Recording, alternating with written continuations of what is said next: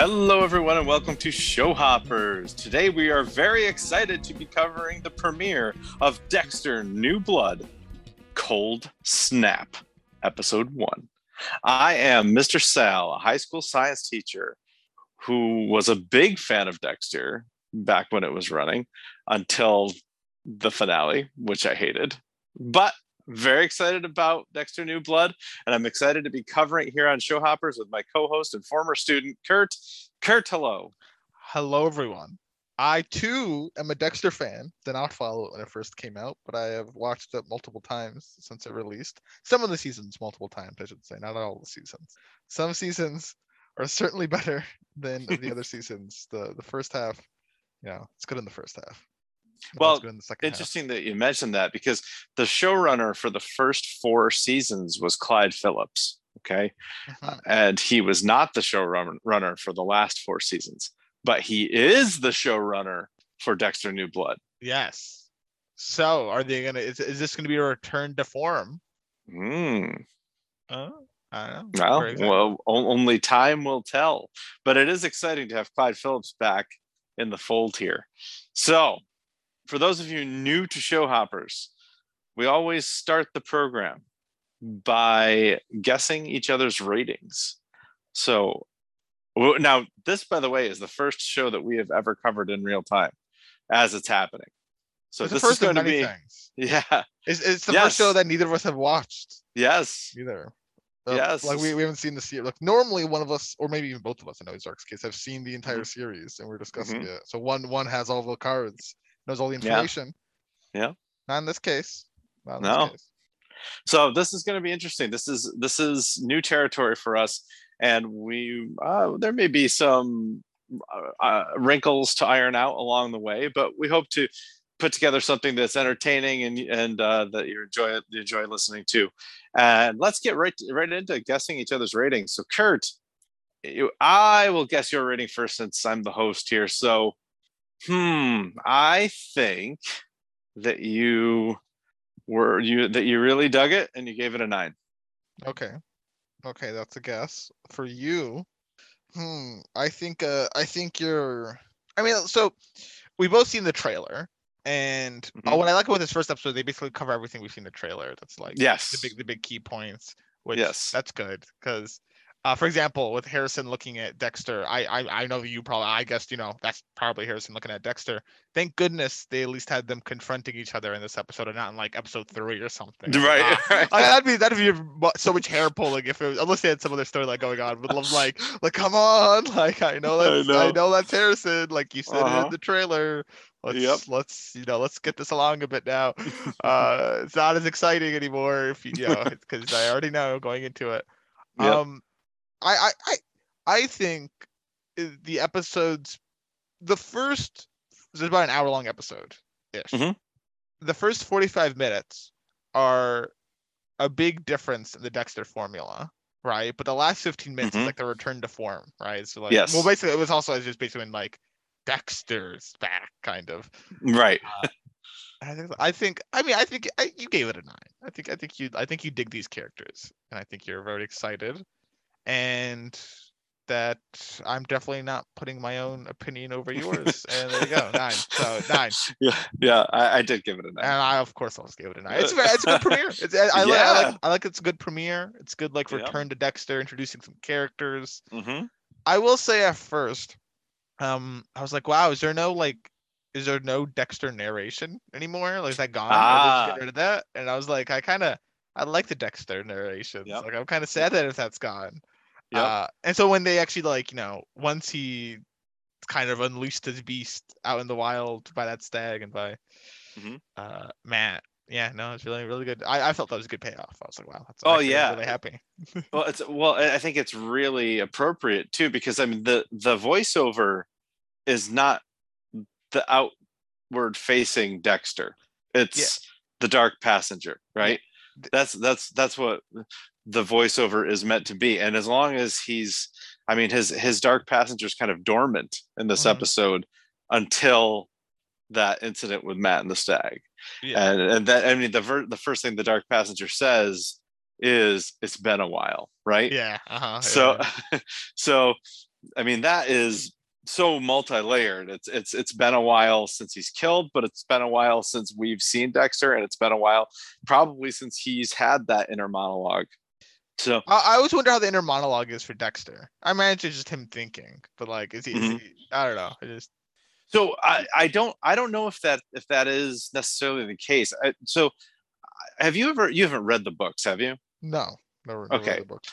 I have read the books, actually. So just a few things that are striking about this is it's very front and center in the books for him to refer to that as his dark passenger, almost like it's another personality, like he has a multiple personality disorder. Okay.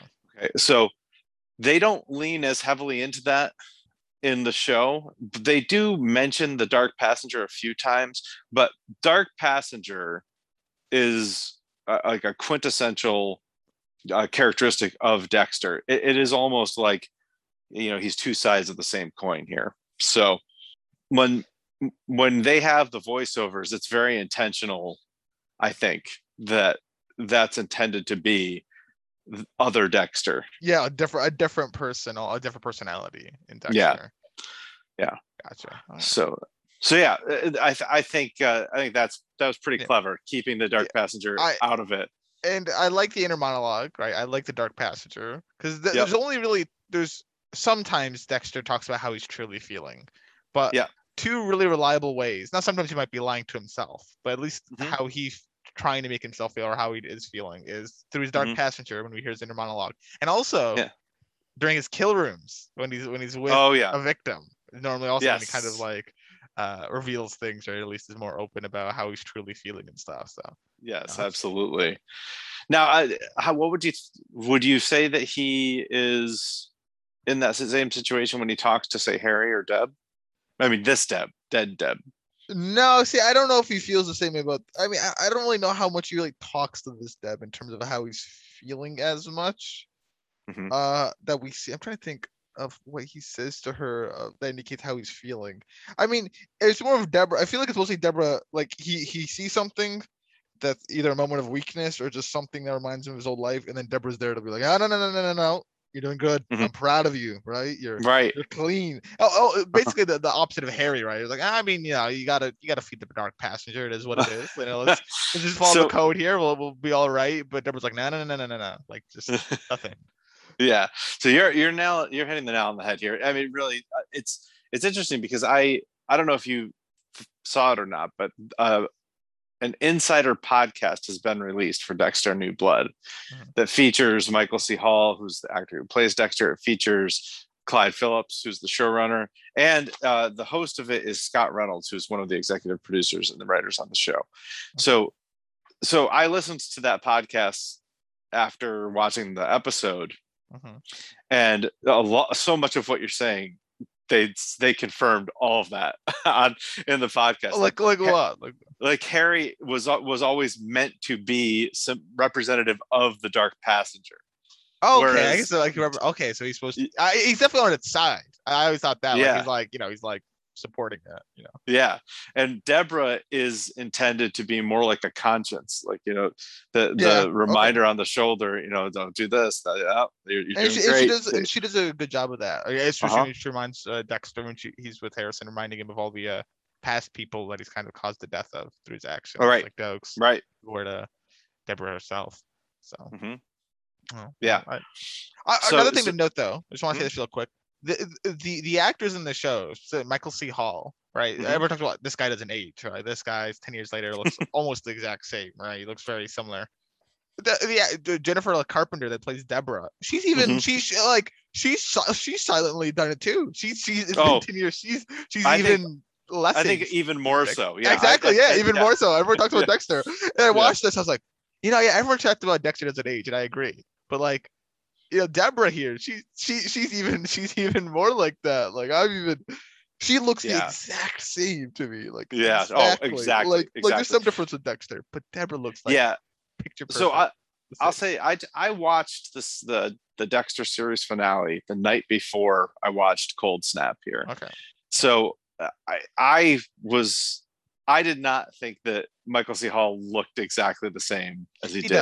He doesn't look but exactly. Jennifer Carpenter, who plays Deborah, definitely does. That was unbelievable. Yeah, Dexter doesn't look the exact same, but I feel like he could look the exact same if they wanted him to look the exact same. He might be able to. I think that's like part of the character look is like, he's kind of changed up a bit the way he looks. That's fine. But I feel like he could look the exact same when I mean that. But obviously they did make Deborah look the same, and she does look the same. Yeah. So I'll refer to the interview, this podcast, with Michael C. Hall and Clyde Phillips. I'll refer to that throughout this episode. But one of the things that Michael C. Hall did mention was he asked what he was supposed to look like in this series, and what he was told was, you should look like an old shoe, like you just blend in with the scenery. You're just another piece of this town. So I think he did a good job of conveying that, actually. So one thing I will say about this podcast is I was actually very disappointed. Not our podcast. I'm talking about. Good. So it's called Dexter New Blood Wrap Up with Scott Reynolds. And I was very disappointed in the interview with Clyde Phillips. Clyde Phillips dropped some spoilers in there, and I was like, really? "Whoa, Clyde, what are you doing? Don't tell us that." Yeah, so I've been a little bit spoiled on some of the stuff. So, yeah, I'm a little disappointed on that. Yeah. Whoa. Yeah. Well, I don't think he's lied to you. Maybe. I doubt it though.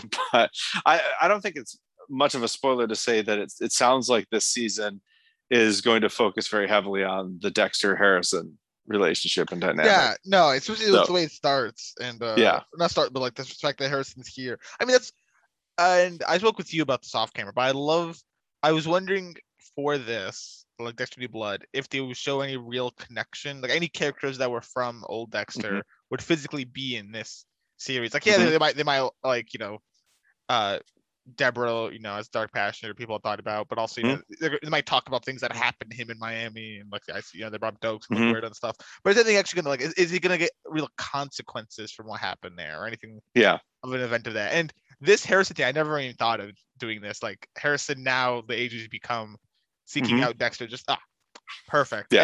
And this season, and I guess the same way Dexter had a lot of. Not all the seasons of Dexter, but there are definitely some seasons of Dexter, especially the earlier seasons, where it's Dexter and his father, Harry. Obviously, Harry's dead, but, his dark passenger, Harry, or, his vision of Harry, is a big point of Dexter growing. And this one, now Dexter with his kid that has a personality, unlike when Harrison was like a young baby or child. Yeah, so I'm trying to age out Harrison here, because he seems like he's like, I don't know, what, 16 maybe? Yeah, I say yeah. That's my guess there, but this is only intended to be 8 years after the series finale. Is it though? Because it's been 10 years since he's killed.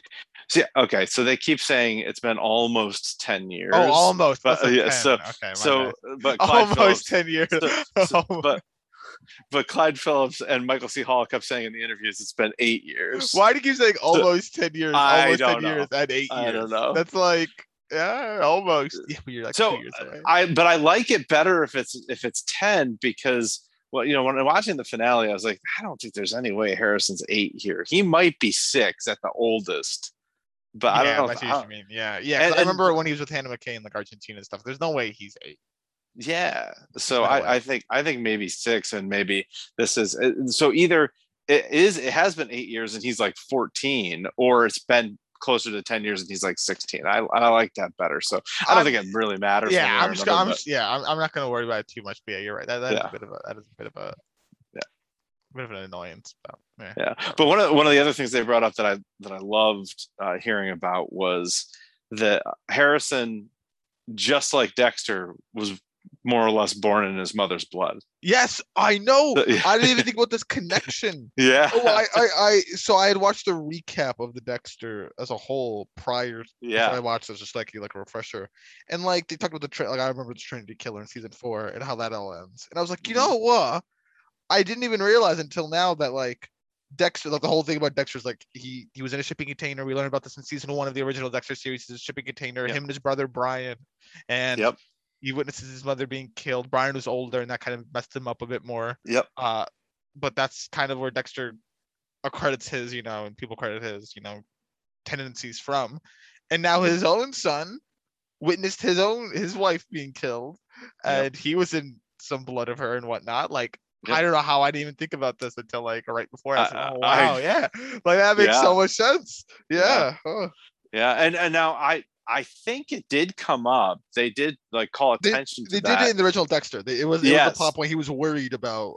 He was worried about what would happen to his son. Like he would see Harrison like hit somebody on the playground or something, and like worry that he was going to become a serial killer. So I'm very interested to see how that plays out here. Like, it seems to me now maybe you didn't get this out of the episode, but what I got out of the episode was, it seems to me like Dexter thinks that he needs to provide to Harrison some kind of code like Harry gave him, because he's kind of operating under the assumption that Harrison is like him. And that's one of the things that I'm thinking we're going to see as we go forward. I don't know. How do you feel about that? I at all did not glean that. I just, my only gleam was Dexter feels something for his son, right? He feels something for him and just wants to have a connection with him. Okay. Well, certainly. So, but I could certainly see that though. Yeah, we were talking about it, and I think you're 100% right. I think there is that part of it, and but I think there might be more to it. In this. I just never thought about your part of like trying to instill him with the code in case he himself is maybe a serial killer or soon to be serial killer, a fledgling. Well, I mean, he's reopened, the door to the dark passenger here. So, I assume that the floodgates are going to open at this point. Exactly. Listen, if he kills once and that's the end of it, I'm like, come on, right? You can't do that, right? Once he started, you're all in now. Yeah, I assume the seal has been broken, and he, he's back full force. So if that's the case, and he's pulling Harrison in to his home, then I can only assume that he is willing to pull Harrison into his extracurricular activities here. So I don't know. It is interesting. It's going to be interesting to find out. I think maybe part of why I'm feeling that way is, I don't know if you watched the Next On. Did you watch I did. Okay. I did see like that. And I remember hearing Deb yell at Dexter, he's a good kid, like. Oh yeah. So I'm that's the way I'm feeling right now. I'm leaning. That was not spoiled on the podcast. I'll make sure that I don't spoil you with what I was spoiled with on the podcast. You don't have to confirm anything. Or not. That's fine. Yeah. So anyway, you pretend like you've come up with some ideas if you want. Right. Oh, and I've thought about this. Maybe this is all a dream, and we're in Deborah's head back at the end of season 8. There you go. Oh, she never actually died. Yeah, never actually died. Yeah, but and then we'll wake up mid-season, and it'll be season 8 of Dexter, and they're gonna redo the finale of that, and then they'll wreck on everything, and boom, we'll be good. Yeah. So, well, I want to go a little bit farther into our reactions to this before we start running through scene by scene, if we even want to do that. I don't know if we want to do that with Dexter or not, but I love the change of setting.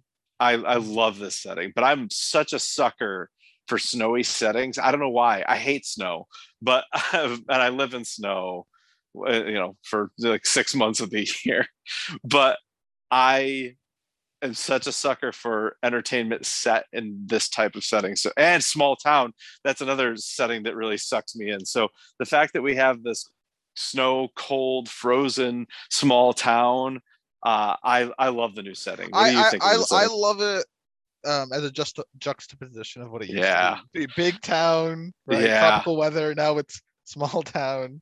Yep. I mean, and you were struck by that, right? I mean, I could not get over how striking it was. What a contrast. It's like, this is Dexter. Like, there he is. It's Michael C. Hall. He's thinking the same things. He's doing the same things. But it's all so different at the same time. And I love that. I think it's great. Yeah, no, it definitely is. if you said upstate New York, though, I wonder what's gonna happen if the snow thaws. Yeah, well, it's interesting. I think that probably most of this season is going to be set over the next, over the winter. Like, over the winter. That's what I'm imagining too. But I like to imagine that like the people making this just go, oh, it's always snowing upstate New York. I know. I was thinking the same thing.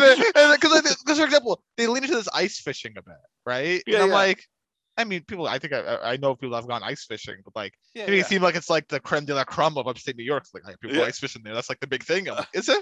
Is that a thing people do in upstate New York to go ice fish? Like that's like that's what it's known for. Like I don't. Whatever. Well, like I hear you. And you and I live in upstate New York. Yeah, and I mean, we live, and we're not talking like Westchester County here. We're talking like upstate New York. I mean, it's not. Yeah, not upstate New York. We're not like no. But. So I'm envisioning this place like somewhere like in the Adirondack Mountains. Like me too. Yeah, more north than us. Yes. Like Potsdam or something like exactly. that. Exactly. Yeah. Like that. This is what this reminds me of. Yeah. Because I've never seen a lake frozen over enough on December 7th or 9th or whatever it was to ice fish on it. So, maybe we're further north than you and I are, but it is fun. I thought of the same thing. I was like, this seems a lot more like, I don't know. It seems much snowier than I feel. Yeah. I'm really leaning into the snow vibe, which is fine. I mean, they're trying to show that it's a cold environment. Right. That's fine. And I love it. But like this has almost like a Newfoundland like I know. vibe to it. But, Canadian Dexter, exactly. Like, Alaskan. Maybe. Yeah, I thought about Alaska too, but maybe people in Alaska would watch it and go like, no, see, that's not like this. They would poke their holes in it. Yeah, I don't know. I guess I don't know where Seneca Nation is within New York State, because this is there's a Native American marker there. This says Seneca Nation. In the very beginning, I know it's not too far from where you and I are, but so Seneca, I'm looking at it right now. Yeah, it's much more west. I see they have a Seneca Nations of Indians in Buffalo, Cayuga, so a bit west of Syracuse, and then Seneca Nations down in Binghamton.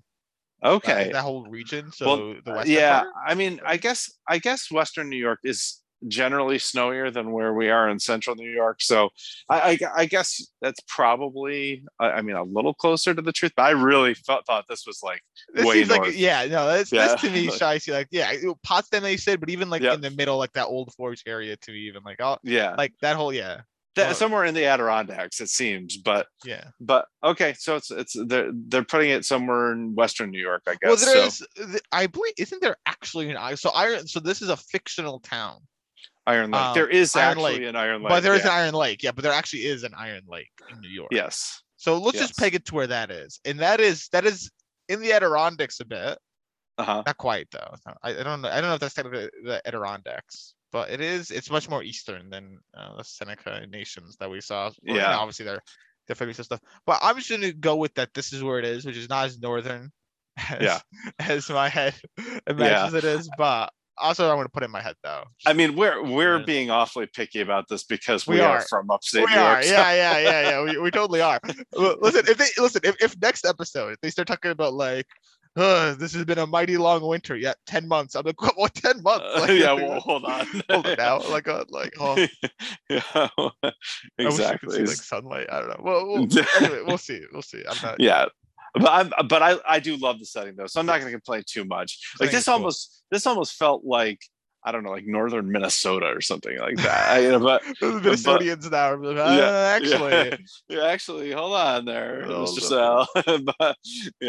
But I mean, it's a similar setting to like I don't know if you've ever seen the movie or the TV show Fargo. I think we've talked about this before, but something like that, or I don't know. I'm drawing a blank on other examples, but I've told you this before.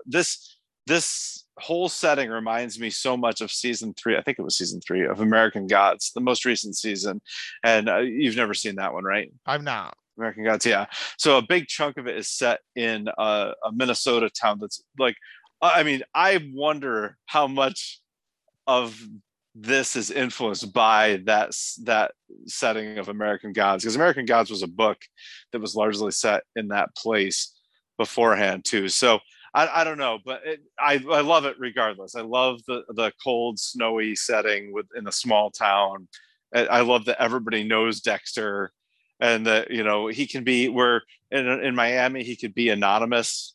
He can't be here. He's like right out in the open for all to see. Yeah.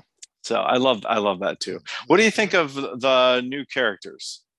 I like the new characters. I don't think I mean, I don't hate. I mean, I don't really. I shouldn't say I like them. I'm a good first impressions. I guess is what I should say. All right, good first impressions. They haven't really annoyed me or anything. Other than Matt. Matt annoyed me a lot. Well, that's Matt. Matt's filling his role. That's what Matt's. Yes. All I gotta say is Matt could put on his resume because he's dead now, but he could put on his resume that he was so annoying he caused a serial killer to relapse. Right. After almost 10 years.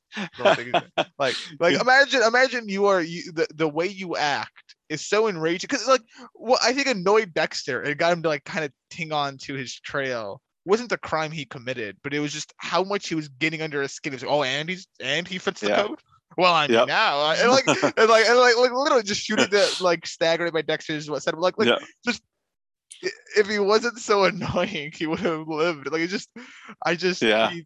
there you go. So he's so annoying he caused the serial killer to relapse. There you go. Yeah, I thought he was actually a really great introductory foil to Dexter in this new series. So I can see why Dexter caved. Yeah, for sure. And I mean, it was only a matter of time before Matt killed somebody again. I honestly, it was gonna happen. What do you mean? He's just playing around like spooking people with the knife. Oh, I've got the knife. Yeah. Oh, the funniest thing. I think like Russia Dawn. Right when Dexter has him in the kill room and just does like the blade with the knife. The same thing that he did to him in the store. There's much more mocking going. Yep, it was awesome. But but Matt was super a really great initial foil to him to get him to fall off the wagon here. Mm-hmm. I like Angela. I think Angela's a really interesting character. I like her daughter. Even seems interesting, even though she was only in it for about 12 seconds. She's fine. It was an effective 12 seconds. I like Fred, the owner of the fishing game, like that. He seems like a cool character. The other employees in the police station, it's funny. They really fixated on the podcast on the wrap up podcast about how Dexter is in this new place, new setting. Everything's different, but he still feels like he has to be part of the police station. Yeah, so, he's still I guess he's dating the police chief, and also he's and I wonder if he does it on purpose to get in on the scoop. I mean, I pretty sure it's common to say he will use what leverage he has over the police station and also his relationship to get information as he needs it. I would think so. So I wonder how much of him dating Angela is actual attraction to Angela. Yep. That's what I'm wondering too. Is how much does he care? And another thing too is that their relationship. I wonder if I imagine Harrison coming will not put a big spanner in the works, but it's going to raise questions. I feel like at the very least, they're just you know, I don't know how long they've been dating for. So I have no idea how they've been seeing each other for. But I don't know. I guess I can't even pick a time frame because I have no idea. But you have a son. He's a Monica age, so it's he's got a lot of explaining to do. He's got a lot of explaining to do to Angela about his son, but he's got a lot of explaining to do to Harrison as well about why he's going by Jim Lindsay now and why he abandoned him basically. So he's got a lot of explanations. I wonder where Hannah McKay is. I also kind of wondered that. What did you actually? No, I definitely did. Hannah's one of my favorite Dexter characters. Where's Hannah McKay? But the thing is, I know the answer to that question. Oh, okay. Because that's what they spoiled me on. I was like, come on, I don't want to. Oh, I'm so okay. Well, okay. Sorry. I'll still figure out. Thanks. Yeah. But and I'm curious to Harrison's journey. How did he track down Dexter? Yeah. He obviously knows his name, but how did he figure out where he was? Right. I don't know if they'll ever reveal that, but like, I'm just kind of curious, like, how do you know? I think based on the spoilers that I know that they probably will. So, I was like, Clyde, why are you telling us this? Did you forget what episode you're covering here? I don't know. Anyway. Another thing, I want to know something up before I forget. Mm-hmm. The billionaire's name. I'm so confused about the billionaire. Okay, maybe you can help me out because I thought so. There's this Caldwell, all right, and Matt's last name is Caldwell, right? Yes, I already know what your confusion is. I think I've got the answer here. Okay, so let me express my confusion first, and then you can fill me in. So now Caldwell is the name of Matt, so we can assume that his father is the billionaire who apparently is an oil billionaire because if you watch closely, when Harrison gets dropped off by the truck, he gets dropped off at a gas station it's Caldwell gas station. Yeah, so like Shell it says Caldwell. or Hess, or it says Caldwell. So and we know that there's the meeting taking place in the tavern of the shareholders, and there's the protest outside about drilling for oil. Drilling is killing. So I assumed that this was his father, Mr. Caldwell, but Caldwell, I don't think, and correct me if I'm wrong, that's not the name they gave of when the helicopter came in, going to the chalet or whatever it was. And that is also not Clancy Brown that we saw coming out of the restaurant. It's not. Yeah, that's what I'm saying. That's not his father. And I didn't realize this gas station connection, but it's not his father. The father is Clancy Brown. Because I also show in like the next upcoming on Dexter, right, where you see him and he's my son. I want to know what happened to my son. Yeah, exactly. Yeah. So Clancy Brown is his father. So this guy, who's this guy then? Just a board member or what? Well, I looked him up now. So he has 2 sentences on him, and he is the unofficial mayor of the small town of Iron Lake in upstate New York. He owns several trucks and local truck stops. Wait a minute. That's this guy who came out of the tavern? No, not the guy who came out of the tavern. The Clancy Brown. Clancy Brown. Okay. So, all right. So he just owns that truck stop, I guess. Is why it's called that. Not the oil. He's an oil tycoon. I know that's why they were protesting him, because he's an oil tycoon. Yes. But I don't think he's related to, at least not like blood related in any way. Okay. So okay. All right. Okay. So this guy who came out and gave everybody hot cocoa, came out of the tavern. Of everyone, yeah. That guy is the oil tycoon. That is the oil tycoon, yes. Matt's father is not an oil tycoon. No. But rather like someone who works with the oil tycoon and has trucks and truck possibly stops. I don't even know if he even works the oil tycoon. I'm not even gonna go that far. Like, I'm not even gonna connect. But he's very important in the town. He's important in the town. Oh, okay. He's important in the town, it seems like. And I guess we'll meet him next episode, but it seems like he's important in the town. But yeah, the oil tycoon is not his father. And I remember I watched with a friend and they're like, they never allude to the fact that the oil tycoon's his father, and then also the next on Clancy Brown comments on his son and stuff. Yes. So yeah. Okay. But also the oil tycoon, Mr. Sal. Mm-hmm. Did you notice something about him? Did I notice something about it? His name's Edward. Edward Olson, right? I forgot the last name of the guy. So that's the guy. That's the guy who came in on the helicopter, and I thought that they said Edward Olson was coming in. I just don't remember his last name. By all means. But his actor Frederick, if you remember what he plays in Lost, he plays the marshal. Oh, that's where I know him. He plays the marshal. Oh my God, he's much older now. His name is Edward Mars. Oh my God, that's marshal. Funny. Edward Mars plays Edward Olson. He's both named Edward. Oh my God! So I thought that the marshal's name was Marshall. And no, his last name is like Mars or something. Marshall. Oh, okay. But it's Edward. I think it's Marshall. I think it's Marshall Edward Marshall. So anyway, whatever. But now, okay. Now that you say it, I see it. But he is much older now. I never would have figured that out. Really, I saw him. It was immediately like, oh, no, I saw that when this guy's the marshal. I remember this guy. So interesting. I saw him and immediately went like, oh no, wow. Well, that's pretty cool. I can't not notice that. So anyway, that's pretty cool. All right, Kurt. Okay, one of the other things we also anything else you want to say in preamble here? I want to talk about the preamble. title a little bit, but yeah, okay, yeah, we can try about the title here. Yeah, so as far as the title goes, you seemed to know when I told you what the title was going to be. You seemed to know what a cold snap was. I don't know what a cold snap is. Can you fill me in? Man, I never tested my definitional knowledge. A cold snap, to my knowledge, is like when stuff just freezes overnight. So if you have a cold snap, like things have gone super cold really quick, like a Tundra phenomenon. But I'm gonna look at yeah. Cold snap, a brief period of very cold weather. So not even that. So it's not even overnight, just a brief. So if you have a cold snap, maybe for the day, it's like, oh wow, it's like negative 15 degrees for the day. We're having a cold snap. Okay. Like that. All right. That'd be so. I mean, there are ways I thought I would cut this title. Obviously, it's colder. So there's that. Yeah. But also, he's relapsed.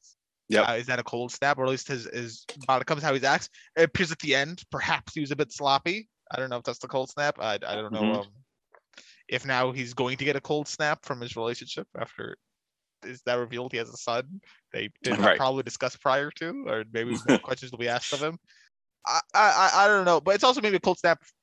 See, now like this is now that I looked up the definition, it's not what my definition of a cold snap is. Yeah. Quite. So it's like I was like it's a shock to our systems as the viewers. Okay, right. Yeah. But the definition on Merriam-Webster just says a brief period of cold weather. So yeah. I don't like it as much anymore. I like your definition better. So yeah, like that sudden change. I like that. Yeah. But oh well. All right. Well, I think that if that's the definition of cold snap, I don't love this episode title, but I think if we think of it from your definition, then I would love this title. But anyway, all right. Let's start just running through scene by scene here, and we'll go pretty fast through this, unless you want to chime in and interject at any point. So we open with Dexter hunting the white stag. Immediately. Sorry, immediately. Yeah. I know neither of us really hunters or like gun guys or anything. Right. I've gone a bit of hunting, right? And this guy's the speedrunner of all hunters. I feel. Oh yeah. I don't know if he just takes his gun and starts running in the woods. Like, I've never seen a depiction of someone hunting in their form of hunting. At least in this area, and like the snowy weather is. Well, let me just grab my gun and let me just go running in the woods until right. He's just sprinting, looking for not sprinting, but just running in the woods. He's speedrunning. He's like, listen, I already got 15 minutes to go hunting before I got to go to work. Let's go. And he just gets run. So it just, I had a few thoughts about this scene actually. So first of all, I will mention that in the wrap up podcast, they said that this is a form the exercise is part of it because he's substituting for what he used to do. He's substituting for the hunting of the killers, right? So he's instead of hunting people, he's hunting deer. Okay, he's not actually killing them, but that pursuit is something that drives him. But the exercise also. Getting your heart rate up like that is another way to substitute for the adrenaline rush that you would get from his kill rooms, right? Mm-hmm. From the pursuit that he was used to. But so that's from the wrap up podcast. But a few of the things that I noticed here were, first of all, I thought this was a dream. I didn't think this was real because when I saw the white stag, I was like, oh, dude, this is a dream. Yeah. But this white stag is some of the worst. It's not very well made. Good. It's not very well made. I was like, this is a pretty poorly made one. Like, why did they make a white? I don't know. It's just. Well, that's another reason why I thought it was the dream. I was like, there's no way this looks this bad, right? So, but anyway, and it didn't always look bad. There were plenty of, like when he got up close. When he got up close, I was like, I wonder if it's like a horse now. Like they put like a like when you see its face or something. Like I wonder if it's like a. But yeah, no, it looked really good when we got up close to it. But a lot of those shots. So when you see like the snow and like the white background on top of it, it's also white. It's just I don't know if it's like the lighting of it, like it's too bright, and so just like I don't know. It's just. I mean, it's when it turned and moved to me. It just didn't look natural, but. Anyway, I can forgive that. Yeah, but it did lead me to think that this was a dream. And then the fact that he revisited it, I thought, oh yeah, this is definitely a dream. And it wasn't until it wasn't until he sliced the stag's throat that I realized this is not a dream. Like even when Matt shot the stag, I thought, oh yeah, it's still a dream, still a dream. Yep. Even he smacks him with the butt of the gun. Yeah, he's already done that in a fantasy once. This is still a dream. But then when he sliced the throat, I was like, wait a minute, this is no dream. This is like the real deal. So that was one thing that kind of threw me off. But I kind of like that it threw me off. That was pretty cool. You obviously didn't have that reaction. I did not think it was a dream. No, I did wonder when he butt Matt the second time if that was a dream, like, or not. Like, did he actually butt him this time, or is he thinking the same thing again? Gotcha. So another thing was that they're playing an Iggy Pop song here called "The Passenger," right? So I don't know if you paid any attention to the music here, but this is a song that was used in the trailer as well. But the passenger refers to Dexter's dark passenger, obviously. So that was pretty cool. And then the other thing that I don't know, this is far out there. I can't imagine they were thinking this, but I made this connection. So have you ever read the Chronicles of Narnia? No. Okay, I know I've seen like a movie or two of them. All right, so you're a little. Well. I know, like, maybe I will. I'm not going to even say I'm familiar. I know, like, the wardrobe. I know, like, the closet. Yeah, Lion, the Witch, and the Wardrobe, right? Yeah. So just really quick synopsis here of two bits of those stories. The Pevensey siblings, so there are four of them. There's two sisters and two brothers. They come through the wardrobe into Narnia, and they become kings and queens of Narnia. And they live, like, into adulthood in Narnia, okay, as kings and queens. They go hunting one day for the white stag, and when they hunt the white stag, they find the wardrobe again for the first time since they've been kings and queens, and they return home and they're children again. Okay, so when I was watching this, I was like, okay, he's hunting a white stag, like that's gonna be what leads him back into not his childhood but his past life. So it did. So I don't know if that's what they had in mind, but when I see someone hunting a white stag, I immediately think of The Lion, the Witch, and the Wardrobe, because I've just had a lot of connection to that story over the course of my lifetime. So it really is really interesting that that's exactly what happened. I don't know if they intended it to be that connection, but that's where I went with it. So anyway. I mean, that's a really good connection. That makes the white stag a lot better stuff. So something I also connected was an Ozark connection to this. The famous episode Stag that we famously no stag in that episode. No stag in that episode whatsoever. Stag in this episode should have named the episode Stag anyway. Exactly. That's all. Yeah.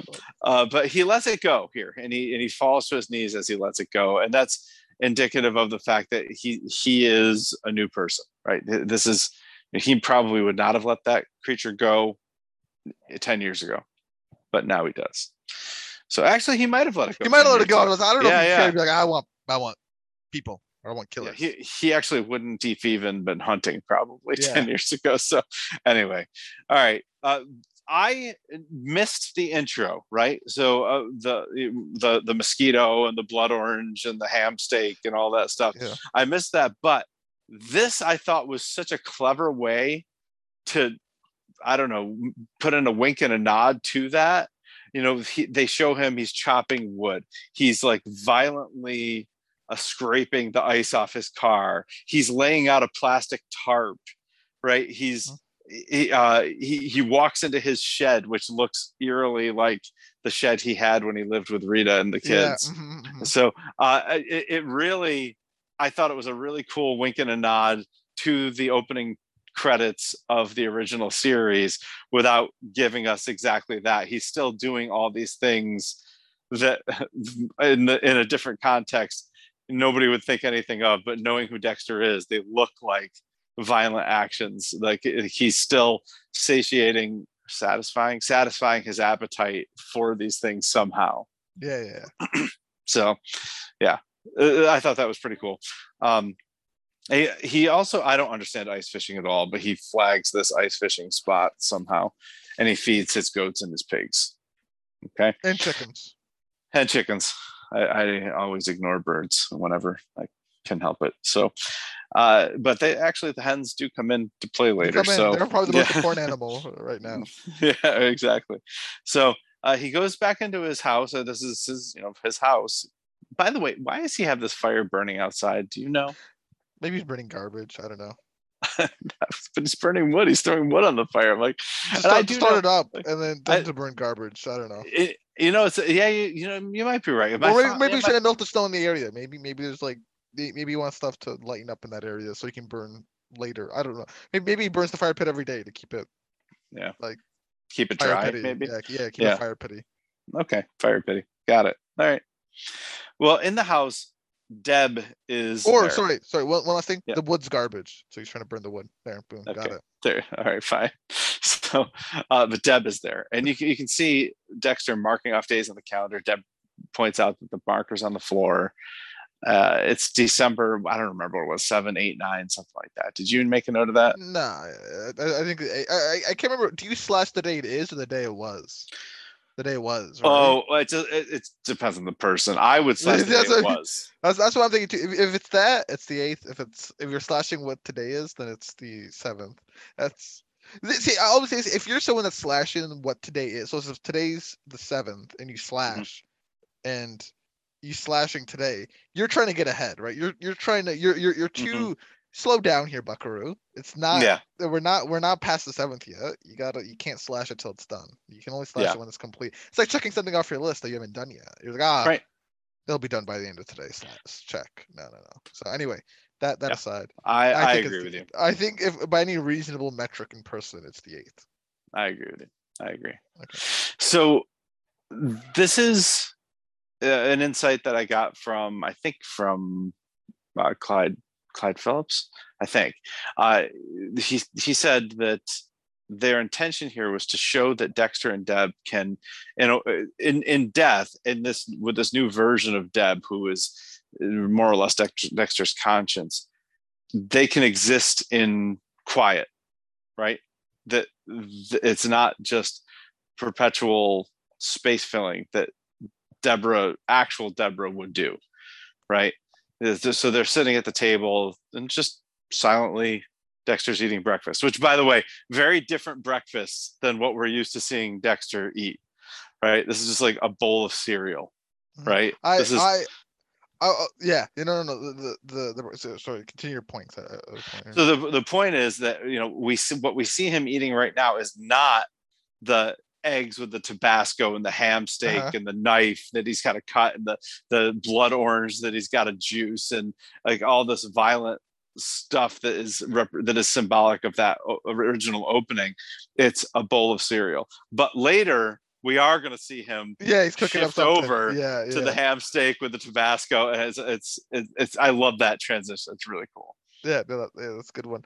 There's something I respected here. So at first, when they first showed Deborah, I'm like, are they gonna make it look like she's alive? Kind of. Are they gonna tease something here? Like, just because by the mere fact that you're talking with her, that is she alive? Like, they're gonna try to confuse people. But immediately off the bat, we see her kind of like teleport like to the table. Right. And I'm like, okay, good. Okay, look at that. They they didn't make any like good. And then she's just not at the table. She's just gone from the table, right? Yeah.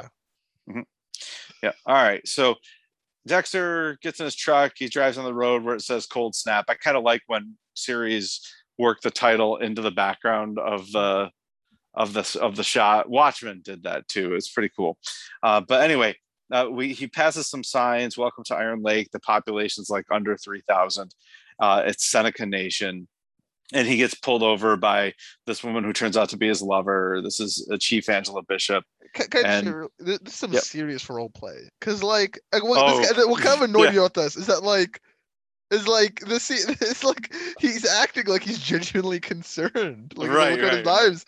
Like, they totally did this for the trailer. I think this little bit of like how serious he's acting. Yeah. Like, I don't think he. Anyway, sorry. That actually kind of irked me a bit. I'm like, why is he acting so serious? Like, because he's not good at role playing, right? Except that he is. He's really good at role playing. He's like I like to mention he's just really bad at it. So he didn't realize they were role playing. He's going, she's gonna arrest me. I'm gonna have the tools. Like, I don't know. Like, I'm done. So she's gonna catch me. So if you haven't been following trailers and Twitter and everything else, then you don't know yet what Dexter's name is in this new setting. But she tells us here that his name is James Lindsay. It goes by Jim Lindsay. Now, do you know who the author of the books is? Is it Jeff Lindsay's? Jeff Lindsay, yeah. So I assume the fact that his last name is Lindsay here is a nod to Jeff Lindsay, the author of the books. Mm-hmm. So, yeah. Anyway, do you have any euphemisms left from Hang the DJ, by any chance? There's Slam the Ham. Oh, I think I said that one. So I like this is a Big Bang Theory reference, but Sheldon always refers to it as coitus. So I'll refer. So dispatch calls right in the middle of coitus, and in the backseat of the, I don't know if it's got to be her cruiser, I think, but anyway, dispatch calls, and so apparently, you know what, some sheep got loose. That's and I would send this other guy, but you know what? Some pecan pies got stolen from the bake sale. So he's on that. You don't want me to pull him off that, do you? Then our only other on-duty officer here, he just had his wisdom teeth out. So it's going to have to be you, Angela. Yeah. And so, by the way, I don't know. Well, first of all, I love this juxtaposition. Like, this is the type of crime that happens in this town. Yeah, they don't have like a homicide division where like constant murders and like all this other stuff. Like, yeah. And that's something I like very early on this episode. I was thinking like, man, like obviously I'm thinking Dexter's gonna get back to killing. Is my first thought. Like Dexter's gotta get back to killing. I mean, this gotta happen, right? He's gonna start killing at some point. But like, how is he gonna kill in a small town? Like, every kill is going to be like, not. I mean, if they find evidence that they're dead, it's gonna be great. Like it basically like this is going to be a big deal that people are going missing and die. Like they won't know they're dead, but they're just gone missing. No. Right. I mean, where Miami is like a buffet. You can find there's crime all over the place. This place, it's gonna be like, I mean, you're like hunter gatherer again. So, yeah, I guess we see evidence that there are people going missing. Right. We'll talk about that later. We do see. Yeah, we will. But one of the things that struck me here, and I don't know if I was mishearing or this was like intentionally said this way, but do you know the name of the dispatcher? I have it written down. Do I have it written down? I thought this didn't bother me so much now. I don't have I'm gonna tell you, but wait, no. Esther, right? Yes. But I swear the when Angela says her name here, she does not say Esther. She says Aster. Maybe she did. The way you say her ours, I don't know. I mean, I don't know if I was just hearing things or if they intentionally had her say it in such a way that it would sound like Aster. But I mean, Aster, of course, is Rita's daughter, right? Oh, yeah. It would have been Dexter's stepdaughter, right? Mm-hmm. So when she said Aster, I was like, wait a minute, is this the Aster? Or is this like just something meant to remind us of the original series, or what is going on here? But it is Esther. I mean, I listened for it the second time and it still sounded like Aster to me. But anyway, moving on. In town, everybody seems to love Jim. I mean, everybody says hello to him. Everybody's talking to him. He's interacting with everyone. The helicopter flies over. It's Edward, I think Olsen, but I might be wrong about that. But he's flying to his chalet, apparently. And I don't remember the name of this guy that Dexter's talking to at this point, but he says, Rich A-hole season begins now. So I don't know. This must be a common thing, but he gives he had sharpened up a meat cleaver and he gives it to this butcher who's butchering a pig, and Dexter is practically salivating over the pig being butchered and bleeding everywhere. He goes to work at Fred's Fish and Game. Fred loves sweet rolls, and Dexter brings him his strawberry cheesecake sweet rolls. You remember, you understand the nod here. Oh, the spinning stool? No, not the spinning. Oh, actually, the spinning. Oh yeah, stool, no. Dexter always used to bring the donuts. He used to always bring the donuts. Yeah. So So and actually, Michael C. Hall requested a spinning stool so that it would that's a callback to the pilot of Dexter, season 1. Right, but you're absolutely right. That he always used to bring the donuts to the office. Now he's bringing the sweet rolls, and it's all part of his routine, and he's got to have his routine. And it is interesting. By the way, did you notice that Fred's husband? Fred's husband's name is Brian. The name Brian. of the pastor. Yes, I put a question mark. I put a question mark of like, is this the pastor? Is it the pastor? I didn't even make that connection. The pastor's name, if the IMDb, is Pastor Brian. Yep. Okay. So I think that's a safe assumption that Fred and Pastor Brian are married. But the connection I made was Brian is the name of Dexter's brother. Oh, you're right. Yeah. So this is 2 names now, and I misheard the Astor, or they intentionally mispronounced it, but this is twice now where I've heard names that are calling back to his old life. So I don't know if it's intended to be foreshadowing or if it's just accidental or what. But anyway, Matt Caldwell and his friend Bill come in, and Matt throws around his clout and money on an excessively powerful gun. The background check puts a red flag on him, and it puts a hold on the purchase while it processes for 24 hours. I mean, he really just could not be worse. he is awful here. This is a nightmare. If I'm Dexter, if I'm anybody working in this job and this guy comes in, what a nightmare. That's like, I know this guy. I'll stab you. Oh, I got the spooky knife. Yeah, the big gun. It's bad. Yeah. So yeah, but it's a good introduction to Matt, and certainly gets us immediately not liking him right off the bat. So we're supposed to, yeah. Right. Yep.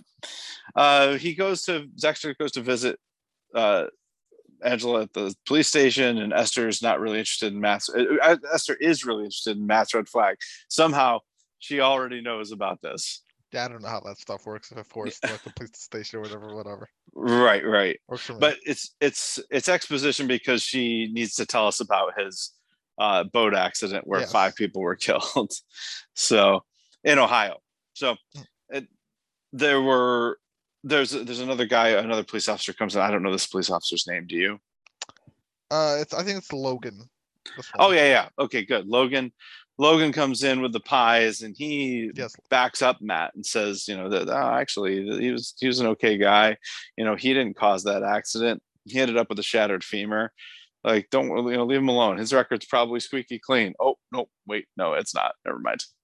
So we just need to know this background about Matt, because Dexter needs to know it, because this is fuel for his fire. He already doesn't like this guy, and now he's hearing, oh wait, 5 people are dead, maybe because of something he did. So he's getting that Dexter Dark Passenger tingle, it seems. Mm-hmm. All right, later, anything you want to add here? No, just okay. Later that night, they go to the tavern. Dexter meets up with Angela there. They're going to do some line dancing, which this is another thing. I was like, I don't know too much like line dancing that happens where I'm from, but whatever. I mean, fine. Maybe I'm out of the loop. I don't know. Yeah, maybe we're just on the line dancing squad. Yeah, we're in the line dancing area. That's just that's us. That's an us problem. Yeah, maybe. That seems like more of a Midwest type thing, like like you'd see it on Ozark or something. But anyway, whatever. All right, so Matt is there at the tavern buying around for everybody. Dexter doesn't want it though. Put it on my tab, not his. Someone gets dropped off in a Mack truck at a Caldwell truck stop. Someone in a hoodie, who we'll later find out is Harrison. Matt invites Jim. Dexter, I don't know. What do you want to call him, Jim or Dexter? Dexter. Okay. The series is Dexter, right? Like, I'm not gonna go. Yeah, so I knew Jim in Dexter, named after him.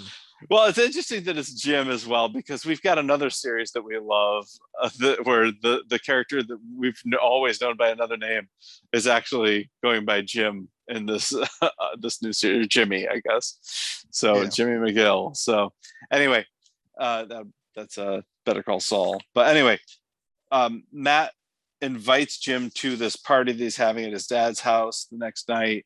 And he says, but by the way, you shouldn't probably bring your girlfriend because we're gonna have a lot of red flags there, and she's a cop. So he can't quite convince him. So he can't convince Dexter to give him the rifle early, though. Now you're gonna have to wait. This guy and his rules. He loves his rules, but we know that Dexter actually does love his rules. He does, yes. So yeah, and he probably can't really abide by other people not following them. So this is strike two for Matt, maybe. Strike two. I don't know if it's really quite strike two. Trying to break the rules. Yeah, that's one strike closer to death, Matt. Yeah, but strike two probably happens at the party, so certainly. I guess probably this is this is follow. I don't know if you realize there's a strike-based system here. No, it's not. Maybe we're trying to overlay a strike-based system, but it's not working. Yeah, exactly. But now, I thought this was a really interesting little bit that happens here. That Angela is ordering food at the bar, and there's a girl. I don't know, maybe a teenage girl. Does she look like a teenager? Maybe college. I mean, but similar in age to all the missing person posters in Angela's office, right? Oh, okay. Yeah. Okay. So, and she's asking about the cost of a plain cheeseburger with no fries. And she doesn't feel like she has enough because she's got to have bus fare out of town. And Angela buys it for her, gives her some extra money, points her in the direction of a shelter, which, by the way, this shelter is mentioned twice. It is, yeah. In this episode. I don't trust Desiree. I don't trust Desiree. Well, yeah. no, so they say Desiree runs out. I'm like, Desiree, you might end up in the kill room. You might end up in the kill room. That's what I'm saying. I'm thinking that as well. Target might be in your back here, Desiree. I don't know why. There actually seems something sinister about your shelter, but just the fact that it's mentioned twice, maybe there is. Well, I mean, we've got two people referring youths to this shelter. And we know that youths are going missing in the area. So, I mean, I'm assuming that any youth coming through the area gets referred to the shelter. Otherwise, it's not much of a business, right? So, or shelter, I guess. Shelter. So, yeah. So I'm keeping my eye out for strange things happening in this shelter. Mm-hmm. At any rate, Angela refers her there and gives her some cash. But Angela has to go back home because her daughter is having too many people over. Is her daughter's name Audrey? Am I remembering that right? Yeah, okay, yeah. Audrey. Good, great. All right. So she leaves, and Dexter leaves as well. And on his way out, he is seen by the hooded figure Harrison. Ooh. Like I said, I'd be so annoyed if they did not. Like Harrison did not get to. Dexter. Yeah. Even episode 2 would probably annoy me. Yeah, they had to do it just because they already showed it. Yeah, exactly. They had to do it in this episode. So, All right. I still was thinking it's a dream, but it wasn't. Dexter hunting the next morning, but he's got the deer in his scope, and this hooded figure Harrison scares the stag away, and Dexter tries to pursue him but loses him. Anyway, speed running. I just call this Dexter speed running because he just runs to go get the deer. Yeah. When he gets back home, Deb is worried about Matt getting to Dexter. And this is where we see him, instead of eating cereal now, he's violently cooking a ham steak, sprinkling Tabasco sauce on it. And so aggressively slicing into it and chomping on it right out of the pan, I think. Which I've never seen anybody do. Why not? Less dishes, might as well. I totally agree. I think it's a great idea. Actually, it reminds me of those like skillets at Applebee's. I don't know if you've ever. Oh yeah. No, right. They bring out the fajitas. Like So it's funny those skillets. I don't go to Applebee's too often, but every time I do, I never order those skillets. But somebody near me always does, and I'm always so jealous. Me too. I'm almost like. I think Denny's. I think Denny does the skillets too. I don't know. I think so. But yeah, I'm always like, man, I always like, I never pick the skillet, but I'm always like, it's always in contention. I'm like, do I want a skillet? Yeah, no, I'll go something else. It's always in contention though. Yeah. But anyway, so this is a big change. I think it's a big change from the bowl of cereal to the traditional Dexter ham steak and Tabasco sauce, violently slicing into it and violently just like, I don't know what's the word, is it masticating or domesticating? Masticating Just violently. Yeah. So I mean, he's not just like chewing like he's at a fine restaurant. He's like gnawing on this thing. So it is pretty interesting to watch. He cooked it for a bit too long. He's like, yeah. Yeah. So anyway, Deb reminds him, stick to your routine, stick to the routine. So that's what he does. He goes back into town. He does his routine. And the hold, unfortunately for Matt, fortunately for probably everyone else, the hold is still on this gun, which means he's and Dexter checks it like almost immediately. So I mean, I don't know if he's checking it because he's hoping that the hold is gone so he can be done with Matt, or if he's checking it so that he's hoping that the hold is still there so that he can rub it in Matt's face. I don't know where he is with Matt at this point, but anyway, he goes on lunch, and there's a climate change protest outside the tavern. This is the drilling is killing chant. We already talked about the oil billionaire being there. Angela's daughter is there, and she gets some hot chocolate from the billionaire, dumps it out, and that's that protest. But Harrison is watching on the whole time. At this time, though, Dexter sees him. Ooh. Okay. Mm-hmm. Dexter's being stalked. Mm-hmm. Now, see, I didn't even connect this. Like, I wonder if he's Dexter's tendencies. He's kind of been stalking Dexter, watching him, but not as good as Dexter, I guess. He just gets right Dexter in a way, but he's stalking him. Yeah, maybe. Oh. Yeah. So Dexter goes back to work, and Fred tells him, "You got to deliver the gun. You got to deliver." Oh, by the way, I guess I should ask you, what's a better name for a dog, Garfield or Gromit? I kind of like Garfield. Gromit's crappy. I don't like Gromit. I don't understand it. But it's a claymation series, Wallace and Gromit, where Gromit is the dog. I don't know what that is. Garfield too is like it's like naming a cat mouse, kind of. Right. Like naming a dog Garfield. Think of the cat Garfield. Mm-hmm. The dog Garfield. Yeah, I definitely prefer like Gromit here. What?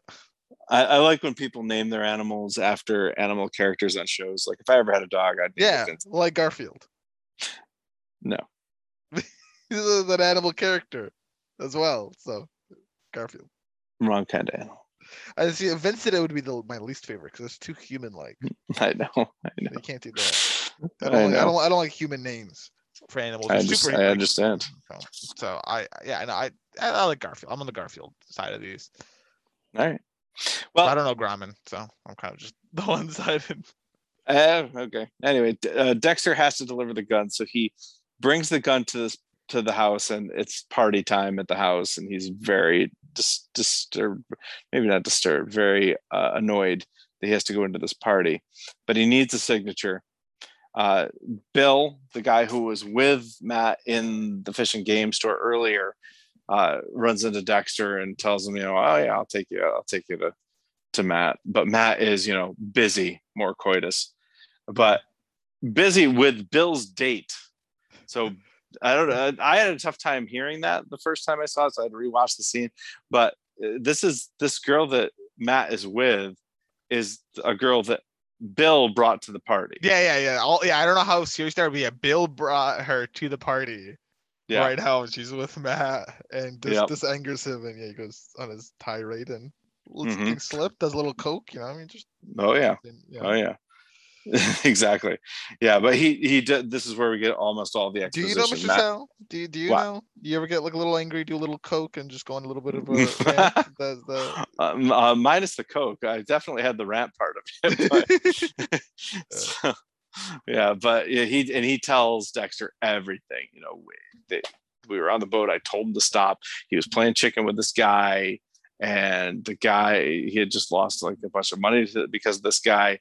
But the guy yielded and turned away, and Matt rammed him anyway. And then 5 people died. And then, his dad had to sell a couple of trucks to pay in order to make it all go away. And they pay me $2,000 a week and gave me a Rolex just to keep my mouth shut. But what I'm not clear on, and I'm assuming, by the way, that the scar that he has came from this accident. But what I'm not clear on is, did he take the fall for it? No, I think it's just he ensured that it was just an accident. But I wonder who took the fall for it in that. Like, I don't know what the testimony, because there's someone. I mean, who was driving the boat then, or like what was the? I saw that Matt wasn't driving, but maybe he did take the fall. But I imagine he would get in more trouble for taking the fall. I mean, probably said there's probably more lying that went on, that if he did take the fall, it wasn't as serious. Right. But yeah, I don't know. Yeah, I'm not sure either. But anyway, I guess it's probably not important at this point. Maybe they'll tell us in the future. But Dexter finally does get in to see Matt after seeing that the girl who was with was Becca. Now, Becca is someone who he had seen earlier in the episode when he was just, going about town, and somebody said, "You coming to the match tonight, Mr. Lindsay?" Those three kids. Yeah, one of them was Becca. Yeah, he does call her by name when they walk by there. So I'm assuming she's in high school. Matt is certainly not. Like, this is probably another big problem for Matt, but and another strike against him. But anyway, yeah, we're back on the strike list again. We're back on the strike. Yep, insistent on the baseball metaphor. It's got to happen. So anyway, he tells Matt that he needs a signature. He tells him that you're not allowed to use this if you're intoxicated. Oh, too late for that, says Matt. And Matt points the gun right at Dexter. And then, Dexter fantasizes about grabbing it and hitting him in the face with the butt of the gun. But that is just a fantasy for now, but also foreshadowing. Yeah, it does, yeah. But he just, gets the signature and leaves. Yeah. I mean, Dexter, he thinks about taking one for the team, but he doesn't want to risk getting out, or he doesn't want to get a ball. Actually, he does want a ball. Doesn't want to get another strike, so he just takes a walk, and hopefully he gets home. Okay. Well, he does. That's where we're going next, home. Exactly. And when he gets there, baseball on point. When he gets there, someone is trying to steal first when he gets home, or steal second when he gets home. But whatever. Okay, I'm done with the baseball references. How do you steal first? No, you can't. You don't steal first. You steal any other base. But yes. Yeah. I was like, I don't understand how you steal first. That'd be incredible if you're allowed to just run and steal first. Like if somehow I don't know how you'd pull it off though, but that'd be legendary. That would be a big power move if you somehow stole it first. Anyway. But anyway, someone's inside. He grabs this little hatchet and he goes in, and he approaches the person. I mean, he's in almost full, OG Dexter mode here, like just hoping that he gets a chance to kill this guy, because there are some people like that I made like joke about. Like, there's some people that I feel like just want to get robbed, kind of. Yeah. Like they want, they want to. Yeah. And I mean, you can almost see him salivating. It's like, oh my God, look at this! Nobody could blame me for this. I could even report this. It'd be fine. I could kill someone. It's like when I killed that one serial killer that killed Deborah. Oh, I can't wait. Right. Exactly. The pen killing. Yes. I can't believe you remember that, but yeah, exactly. Yeah. I mean, because listen, that killing is so like. I wish they had another, because he does that killing. I remember Angel and Quinn. Those are the two. They look at it. It's not Quinn. No, it's Angel and I think it's Masuka actually. But is it Masuka they look at? I thought, okay. Well, anyway. No, it was Quinn. You're right. It's Angel and Quinn. Yep, Quinn. Okay. Yep. They're like looking at the footage and like, wow, Dexter, you just killed the guy. Dexter's like, yeah, it was self-defense. You saw you struck me first with the pen, and they're like, I look at each other like, I mean, yeah, but like, you also just like, but they kind of like give him a pass because the whole Deborah, Deborah situation, but like.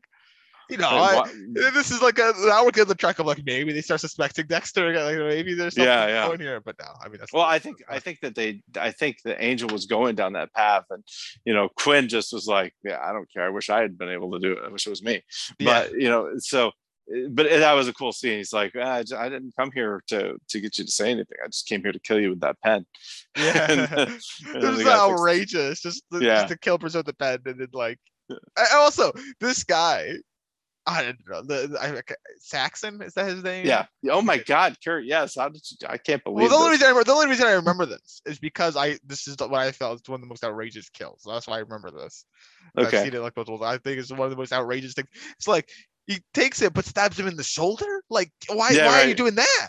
Why are you doing that? Why is that your kill spot? Like, surely Saxon seems he's like with the brain surgeon thing. Like, he's the way he killed the people and whatnot. Why is he doing?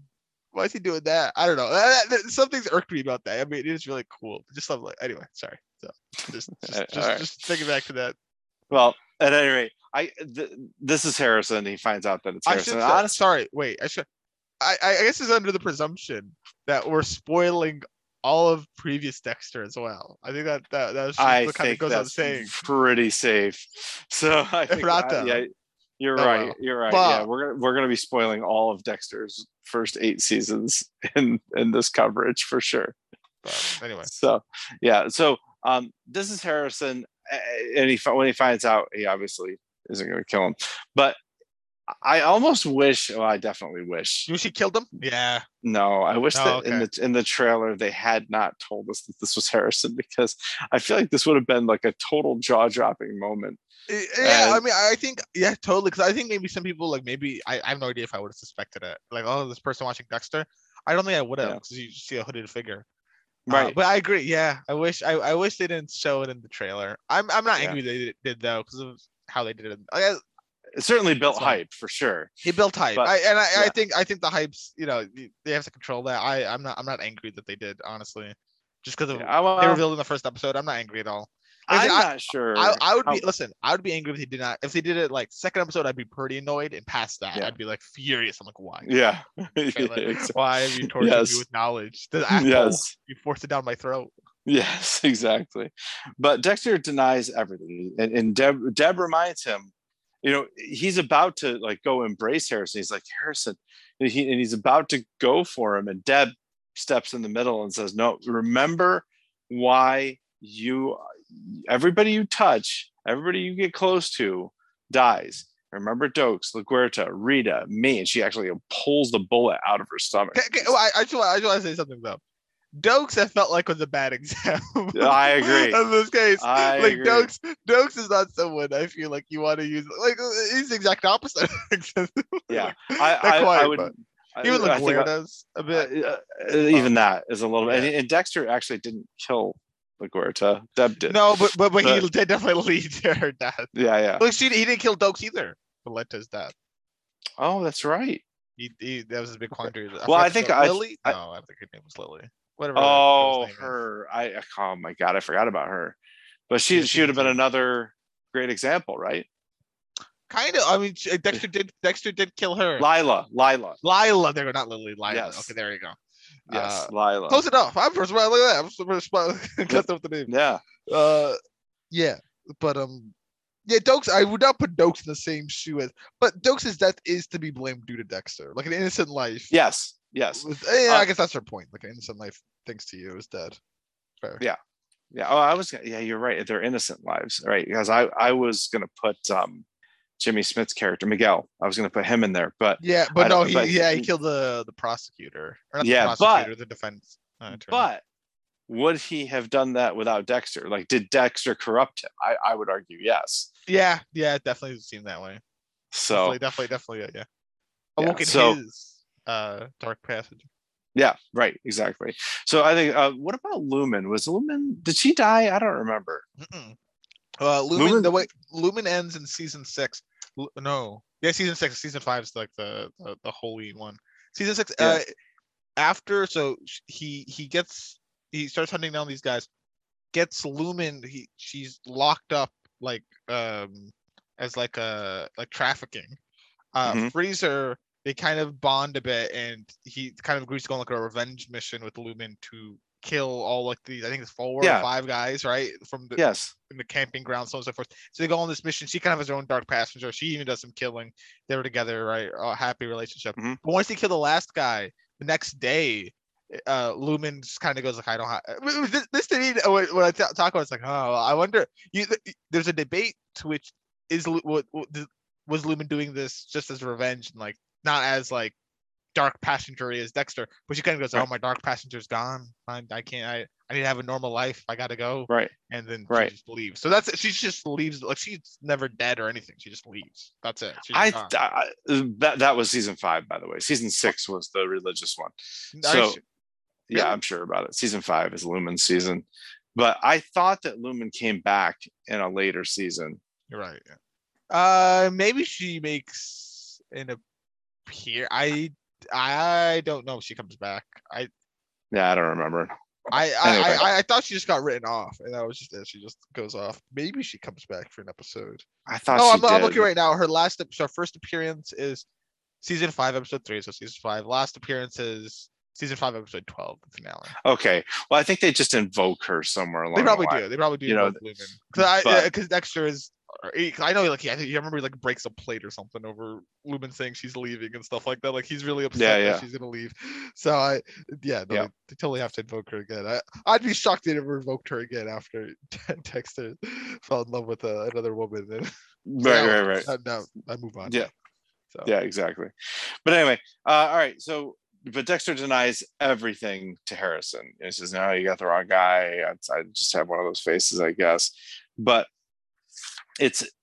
he dismisses Harrison. Even it's just you gotta go to the shelter. What's her name? We'll take care Desiree. Yeah. Desiree will take care of you. Go to the shelter. Here's some money for a ticket. And Harrison, this is I don't know who this actor is that they got to play Harrison, but he's pretty good. Like you can see him like welling up here, like really, really disappointed. He knows this is him. But when Harrison leaves, the joke of it is it's not acting. This person's actually looking for someone. They've somehow tricked this. It's been 10 years with themselves. They've had plenty of time. They've taken this kid when he was like 6 years old. Like not 10 years. They've implanted the idea that you got to look for your real father, Dexter Morgan. And now, so for the rest of this like season now, I'm gonna operate under the assumption everyone's acting except for Harrison. This is actually just a real person. Oh my god! That thinks everything here is real. He's not acting. Yeah, go on. So Harrison, it'd be the world's best actor. Sorry. Yeah. So Harrison was going through this drawer, and when Harrison leaves, Dexter finds this picture of Dexter and Harrison.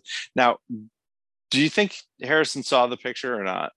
That's what confused me. I don't know if he left it there, or if like that's Dexter's photo that he like looks at. That's why I didn't like. He's just gonna get mad because listen, Harrison seems confident that this is Dexter. I'm under the assumption he has at least seen the photo. I just assumed that was actually Harrison's photo, and he just kind of left it there. Okay. Looking through crap, he got caught off guard, just turned around, looked at Dexter, and because the way he talks to Dexter is like, "Yeah, are you Dexter Morgan? Nah, you look a lot like he's confident." And when he gets turned down by Dexter, he's like, "Just give me a straight answer." Like Dexter doubles down, so on and so forth. So I think Harrison knows that's Dexter, especially with that photo. I think so. Okay. I think even that's Harrison's photo. But I didn't even think about that. But it could just be Dexter's photo that he leaves there, and then Harrison saw it. But Harrison's confident. Yeah. All right. Well, I didn't even think about that. That's definitely possible because Dexter almost immediately burns the picture.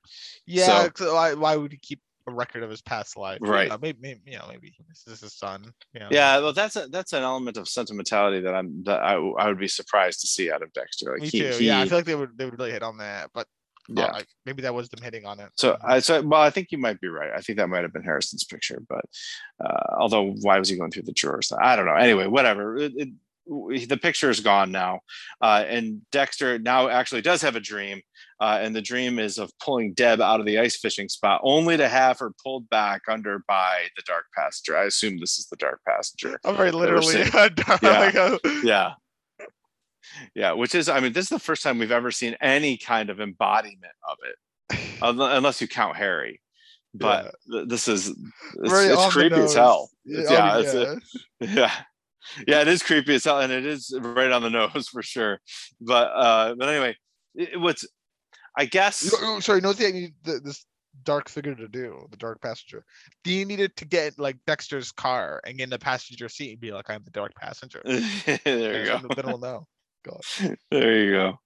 But when he wakes up, Deb is there talking to him and says, I'm glad I died first. I don't know what I would have done without you. And you found 10 years without a kill. I'm so proud of you. I love you for that. So, man, I gotta say this. I liked Deborah a lot. And I think this is the way they're making your character on purpose. Like, I'm not actually like mad, but like I don't like Deborah in the sense that like she's holding my boy back. Like, go on. let's let Dexter be Dexter, and I think I guess technically it's Dexter's figment imagination of Deborah, right? But, right. So it's Dexter's own conscience. So, but or conscience. Anyway, if it's any, I don't know if it's any kind of relief or anything for you, but I get the indication listening to the wrap up podcast that the dynamic between Dexter and Deborah is going to become very complicated now. Oh, it seems like it's like at near the end, or she's trying to like chastise him, but like, what are you doing when he's driving to go see Harrison? And she's like, I'm ignoring, I don't listen to you. Yeah, I beat my own drum. I'm Dexter Morgan. Yeah, what are you doing? I'm not listening to you. Boom. Yeah. So this is this is I think going to be the beginning of a much more complex relationship between the two of them. But anyway, she tells him that she's glad she died first. I already talked about all that. But then he's back to hunting the next morning, and this time he goes right up to the stag. I mean, he actually touches it, right? And of course, we know that everybody and everything that Dexter touches or gets close to dies. That's a good one. Also a bit on the nose, but yeah. I mean, hey, I love it. I think I like it though. Yeah, it is a little bit on the nose, but I actually really love that. So, and because Matt kills it while Dexter is right up in front of it, and he just, because he killed the deer, knocks him out. And he says, you know what? And that's when we get the voiceover back for the first time. Oh, so good. Yeah. It's been a while. If I'm going to do this, I need to do it right. Like, I wrote it down because it's been a long time. But if I'm going to do this, I'm going to need to do this right. First rule of the code: don't get caught. Yep. And so he slits the deer's throat, so the deer blood mingles with Matt's blood. Presumably, I assume that's why he did it. Yeah, that seems like why. Yeah, and the next thing we know, he's setting up a kill room for Matt, and he gets him on his table, and he makes he initially tries. So it's just a real like ghetto setup compared to what he used to have. Like everything's like kind of like he's got like, I mean, he's in the shack, but like garbage bags. Like, garbage bags. He breaks some like lantern thing to get like glass to like pierce it. Like he doesn't have a scalpel. He doesn't even have like blood slides or anything. Like just a real amateur. Like Dexter, he doesn't have his resources. He doesn't have his tools. Right. Right, exactly. Well, I mean, he's been abstinent for almost 10 years here, so he's relapsing. Almost. That's just Sorry. What's that? The almost 10 years. Yeah, exactly. But Matt wakes up and he goes through the entire cycle. He begs, he rationalizes, he threatens Dexter. It's such class. Like the second that stag is shot, it is such classic Dexter vibes. And then I guess the Harrison part's not quite. I mean, maybe a bit, self-reflection Dexter. It's not like, but the I guess the biggest part is this kill room takes up basically all the time. This kill room, such classic Dexter here. Oh yeah, so good. Yeah, but I mean, in addition to that, it's like all the interactions. The interactions that are so like they're almost funny to us when he says, what are you going to just execute me? Wouldn't be the first time. You think you can get away with that? Again, wouldn't be the first time. Yeah. It's, like all of these interactions are just so classic. It's really interesting because I think of Dexter, and it's just like you try thinking about it. Like now, I guess I'm a lot older. I'm thinking of like serial killer mechanisms. And I know a big part there's a lot of reasons behind it. I think most like serial killer analysts kind of stem serial killing as like in some form or another stems from a sexual reason, but like also power in a way, right? And so like you're seeing Dexter get this power over this person, and like enjoying it, right? Like yeah, I don't know, it's just really well. I think one of the things that he enjoys so much about it is that he can be himself. He can be completely open and honest, and he doesn't have to hold anything back because he knows he's just going to kill the person anyway. So, but what's really interesting to me about this is, he gets Matt to confess to the boat killings. Fine. Okay. But then that's not what sets him off. Then once he confesses to the boat killings and he knows that he meets the code, then he just screams in his face, "You killed my deer. And you almost killed me." Like, that's what the real issue was. That's what I mean. This guy could have gone scot-free past Dexter's radar. He could have done everything he did, just not been a jerk. And he would have been like free. This is not even a jerk to Dexter, he would have been fine. Just like, I can't believe it. But what's really interesting too is the idea, you killed my deer, but he says things like, the deer didn't do anything wrong. The deer was perfect. And it's like, oh, so he's equating the deer with the innocence, because there was always, you had to be someone who killed innocent people. That's what got you on Dexter's kill table. So Matt is someone who killed someone innocent. This deer that he had preserved, that he had, he didn't kill it because it was innocent. Like, his code applied to the deer and saved the deer's life from Dexter's rifle, but not from Matt's. And so that he killed an innocent, and that's what triggered him. But then he had to get the confirmation that he killed these 5 other people too. So just that way he still kind of meets like the Harry's end of the code. But then so much.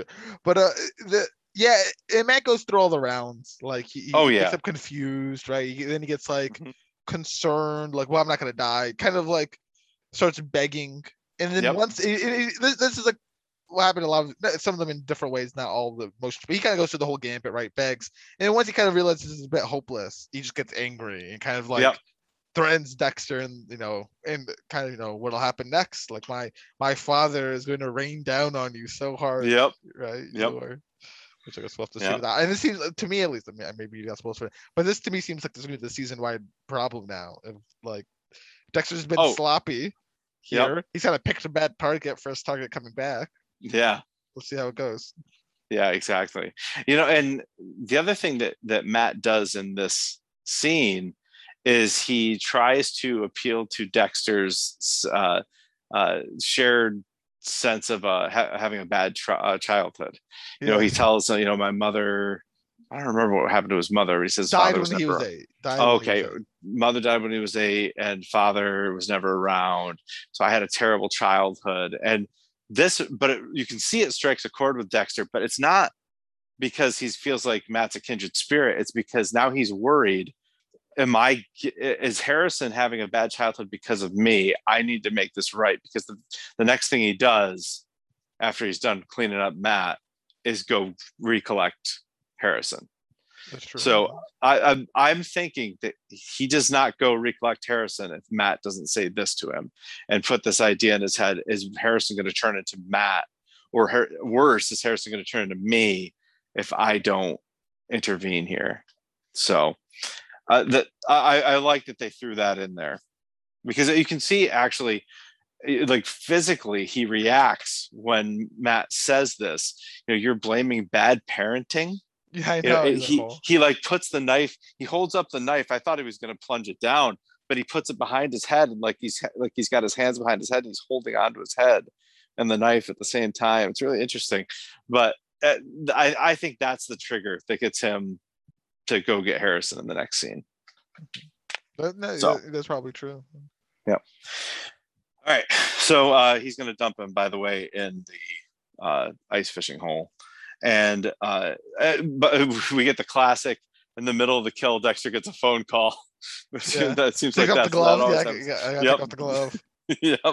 And Angela called, but he can't obviously make it to the Christmas Tree Festival because a fox got into the hen house.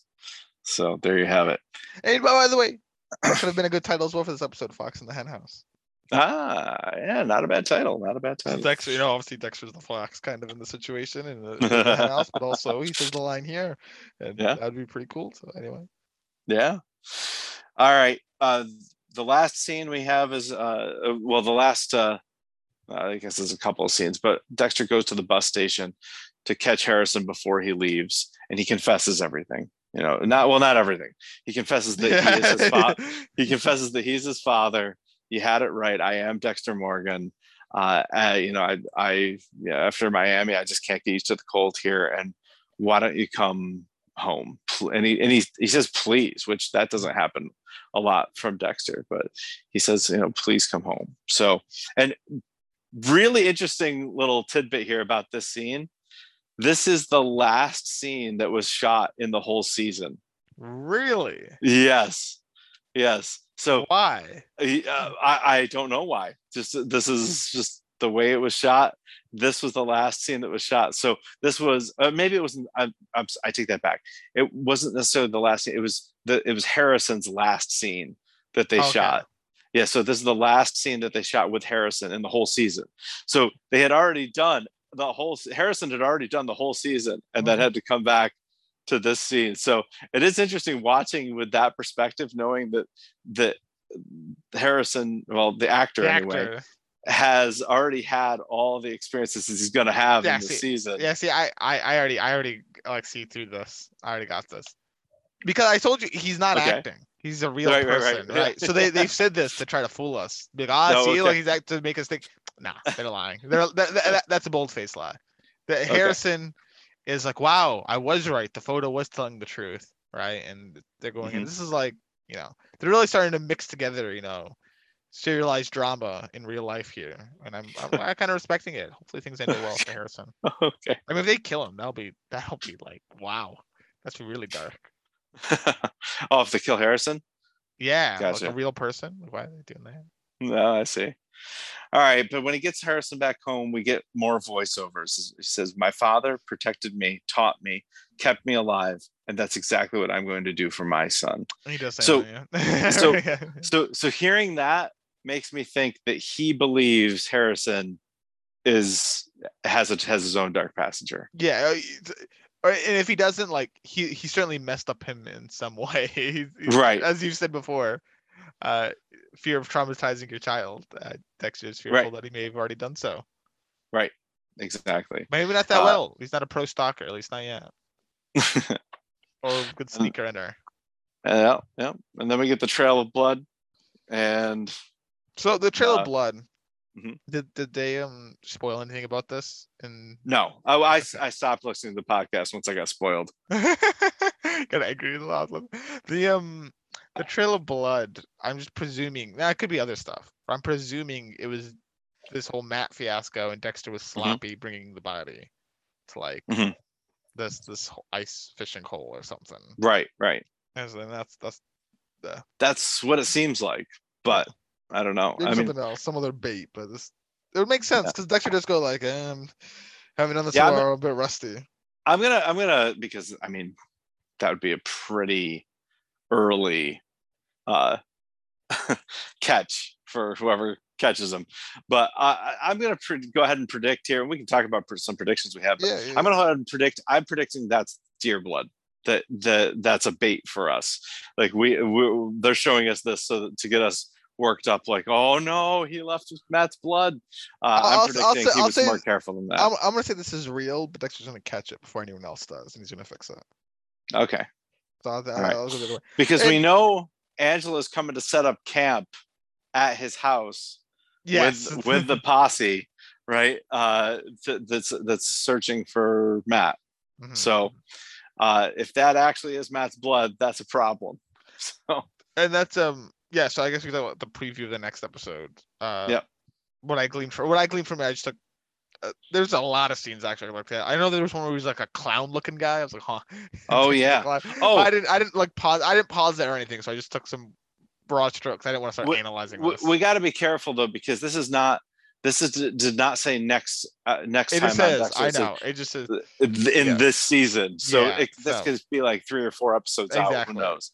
So I don't want to. But it seems the big broad strokes is Dexter struggling on what to tell Harrison. He doesn't know an explanation to give him. Understandably, how do you rationalize what you've done of running away, changing your identity? the foul play with Matt, right? They're searching for him and that stuff, and then also Clancy Brown is his dad. Mm-hmm. That's it. Right. That's a big point. Yeah. But I'm going to predict that this is Deer blood. This is not Matt's blood. You think it's Matt's blood? I think it's Matt's blood. I guess that's my prediction. I'll say Matt's but you think he's going to catch it before Angela or anybody else does? Yeah, it's not going to wreck him. Yeah. Right. Yeah. I can't imagine that Matt's death wrecks him. Well, the thing is, I'd be okay if he made a mistake, though. Here's what I'd say. When Dexter made the mistake that got Luke Where to get on him when he dropped the blood slide, I was fine with that. I would be annoyed though if like in Randomly like season 7, Dexter like left a drop of blood in like the crime scene and they go, oh look, there's a drop of blood left by Dexter. Like just like there's to be a reason why he's made a mistake, right? Because he's done it so many times that I won't just believe he made a mistake, right? Now it's been so long. If Dexter makes a mistake, I think that's fully rational. And even in the next few, if he kills some more people, which I'm presuming he will, if he makes mistakes, I'll be okay with that because he's kind of rusty. He's in a different environment, right? Mm-hmm. It's a lot harder now. Like there's not as many people. Like things might get on people's radars a lot easier. Mm-hmm. Well, let me tell you this. To dump people into the Gulf Stream. Yeah. I would give a lot of credit to the creators of this show if Dexter gets caught or killed in like episode 4. I'd give a lot of props to them for that. I've joked about like in like the Harry Potter movies of like Harry Potter died in like Order of the Phoenix. Then there's like 2 more. They're called Harry Potter. Like what? Harry Potter's dead. He died in the 5th movie or 5th book. Like what?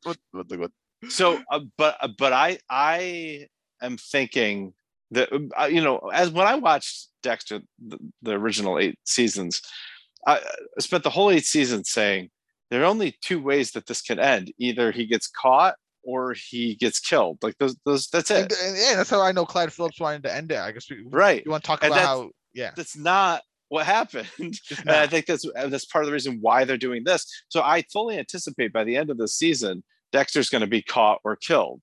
Maybe at the end of the season, if they really decide. Maybe if this is just a one-off mini. So, is it confirmed this is a one-off like season thing? Or is it an actual reboot? Who knows? Because this is an actual reboot. I'm fine with them now telling another Dexter story, but like a healthy amount, like like 3-4 seasons. Max 5 seasons, maximum 5 seasons. And that depends how they go with the plot. I'm thinking more somewhere like 3 or 4 or 2. Right. I'm down for that now. Refresh. They keep referring to it as a special event series. Okay, so that indicates to me that this is it. But if you when you watched it, it said on Showtime season 1, episode 1. Yeah. So I don't know. I'm confused about that. But here's what I'm thinking. I think they're calling this Dexter New Blood because the new blood is Harrison, and this ends up being Harrison's story. This is not Dexter's story. Well, then in season 2, Dexter New Blood. With Dexter's death, we have his wait. Yeah, right. Well, then maybe they call it. They just change it to. They just drop the Dexter. It's just New Blood. Yeah. Okay. Or something like that. But anyway, for the original Dexter 8 seasons, we talked about already Clyde Phillips, who's now back on this. He was first 4 seasons, which are widely held. You and me both agree, best seasons of Dexter. I mean, some of the other later ones. I like 7 a lot, but they're not as good as the first 4. No, the combination of how they mixed with each other, like the storytelling of kind of things. So, for example, what I love a lot in Dexter the first 4 seasons is the family build up, and I wouldn't mind if there was the family build up of how he gets closer with Rita. Eventually, season 4, he's the family man. It's the big part of it. But season 5, and maybe I think even season 6 he's willing to go for, but I think season 5, like Clyde Phillips wanted to end the series. And his whole goal was the series is going to end in the next season. Dexter's going to get caught. He's going to be put in the electrical chair. That's how it ends. Dexter in the electrical chair. But they didn't want that. They wanted to keep. Obviously, it's a cash cow, right? So we got to keep it going. And maybe Clyde Phillips is happy they kept it going because now he's back again. And he's making even more. Now that's whatever. But so they didn't finish it there, and obviously it went on to what it is now. But I think honestly, had they done and executed it in a great way, that might be one of the best series of all time. Like, because what ruins Dexter for me is those like peter out seasons then aren't as good as Yep. the first four, right? Like because you get the family man Dexter, and then you get the final season where the Miami PD's catching up on him, maybe, and Yep. I don't know how they're gonna do it. But now he's also not a family man; he's struggling from Rita's death. Yep. Maybe that's why he's sloppy, or something happens. I don't know. Now he's with Harrison and all this other stuff, and just so good. And then maybe like the final episode could be like a flash, but like a forward to his actual death penalty, and like Harrison's grown up, and like it's just I don't know. all this well, stuff. We might still get that. Yeah, we could get that, and we could get that. We could get Dexter getting the death penalty. But this could, which is what I'm really excited for. But it's not the same characters, obviously. So it's not, I don't know how much I like it as much now.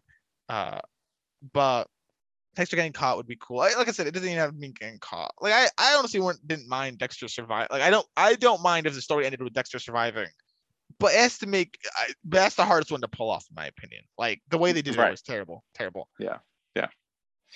I agree. But I think that he's going to be caught or killed by the end of the season. I agree. I think caught.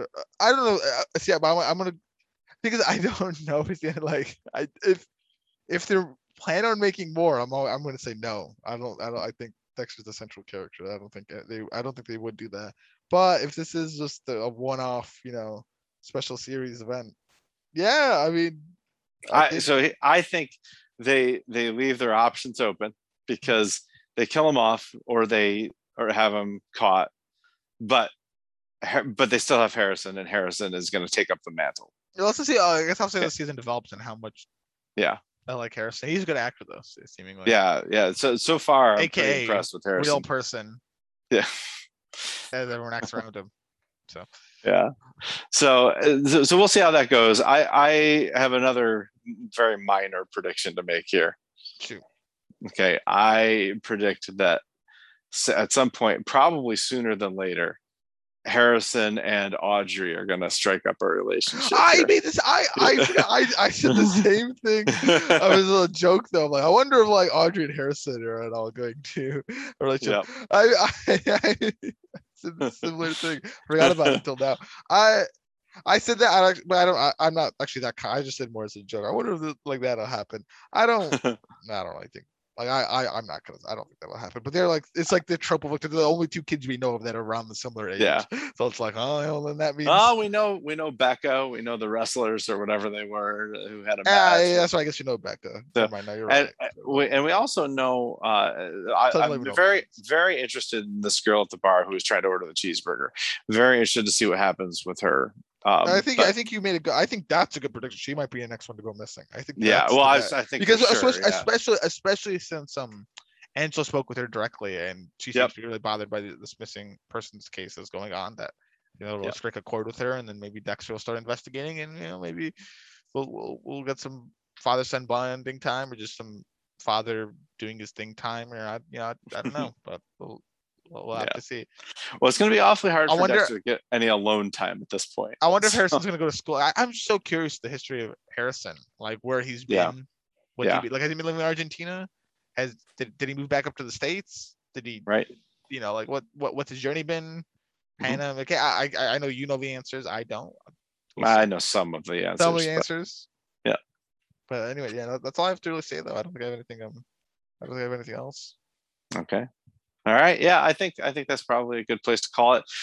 So, folks, but Mr. Sal, the time though, Mr. Sal. What time is it? What time? Mr. Sal, it's the stupendous TV time. TV time. Very exciting TV time. Now, the thing with this TV time is, I already talked to you about this prior to the episode, but I feel like this will be easy. So, are you guessing too, or did you already look? I already voted. Okay, you've already done it. No, I can in future episodes. I can withhold my vote if you want. It doesn't make a difference to me. I mean, this is your shtick, man. I don't know if it is. That's not my shtick. You brought TV time to the fore. This is not my shtick. This is it's. But you do stuff with it. All I would do is report it. You take your guesses. It's cool. Okay. You think my guesses are cool? The thing is so I think people like this premiere.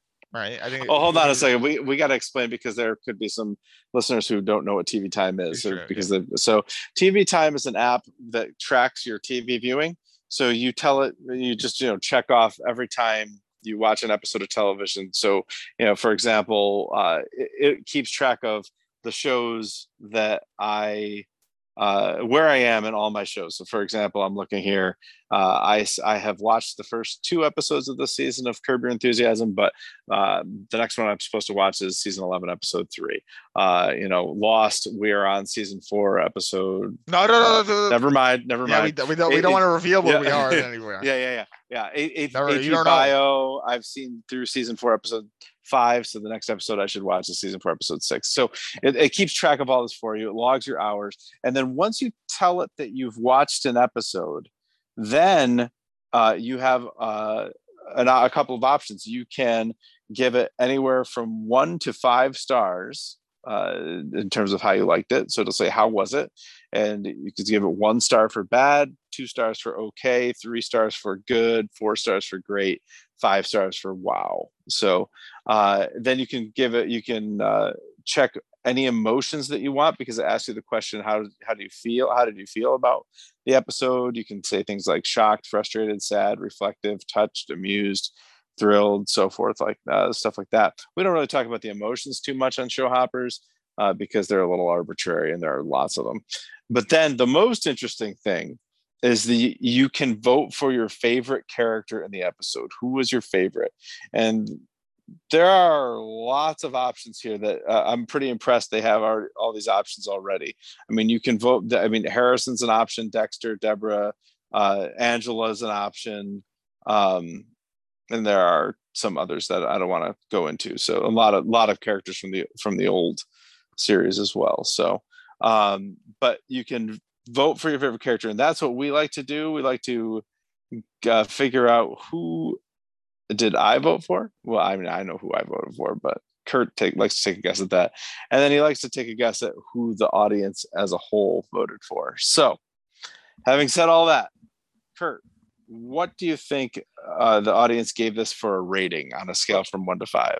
5. The people gave it a 5. They're like, this is a great premiere back. We're happy. 5. Yeah, you're right. 79% of the folks who voted gave it a 5. I think it's like definitively I think a good premiere back. I think yep. I don't think much to complain about in terms of anyway. I agree. I also gave it a 5. You gave it a 5. I wonder the enjoyment level of someone that has not seen the original Dexter series, though. I don't know why they're watching, honestly. if you haven't seen the original Dexter, what are you doing watching this?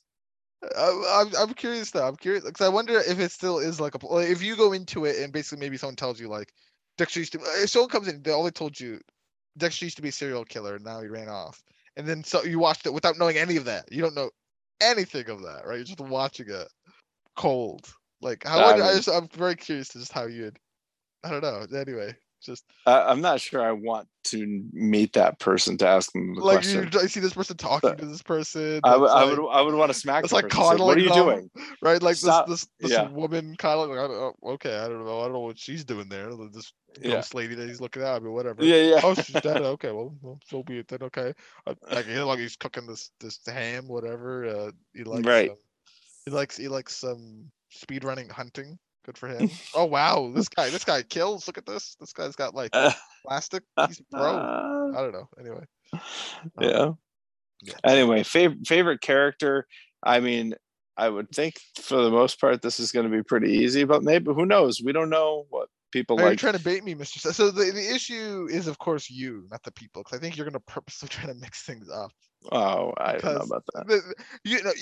I feel like you're a hipster when it comes to the character vote. Sometimes.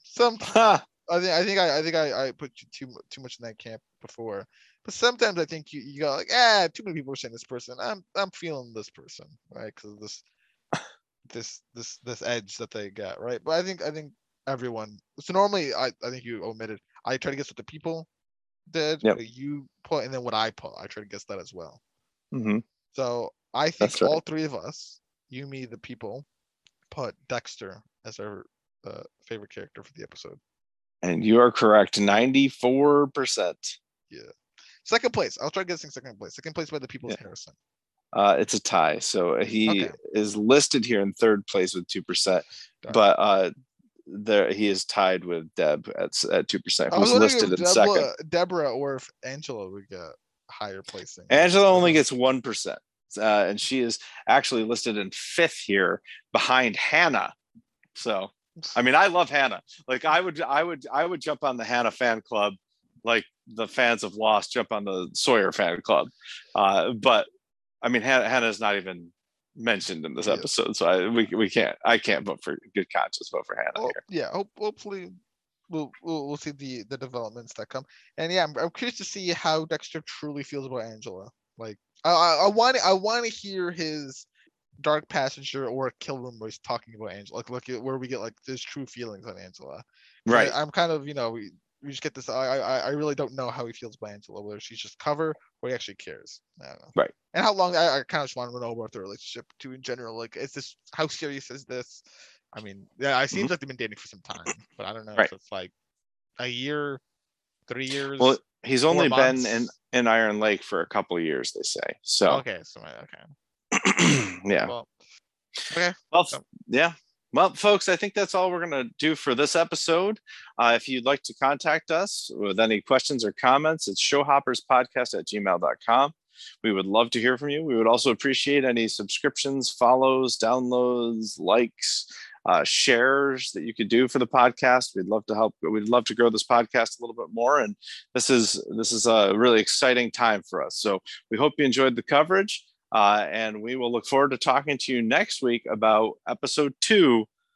Do you want me to say it? Are you going to censor this out? Okay. Episode 2, A Storm of Fire.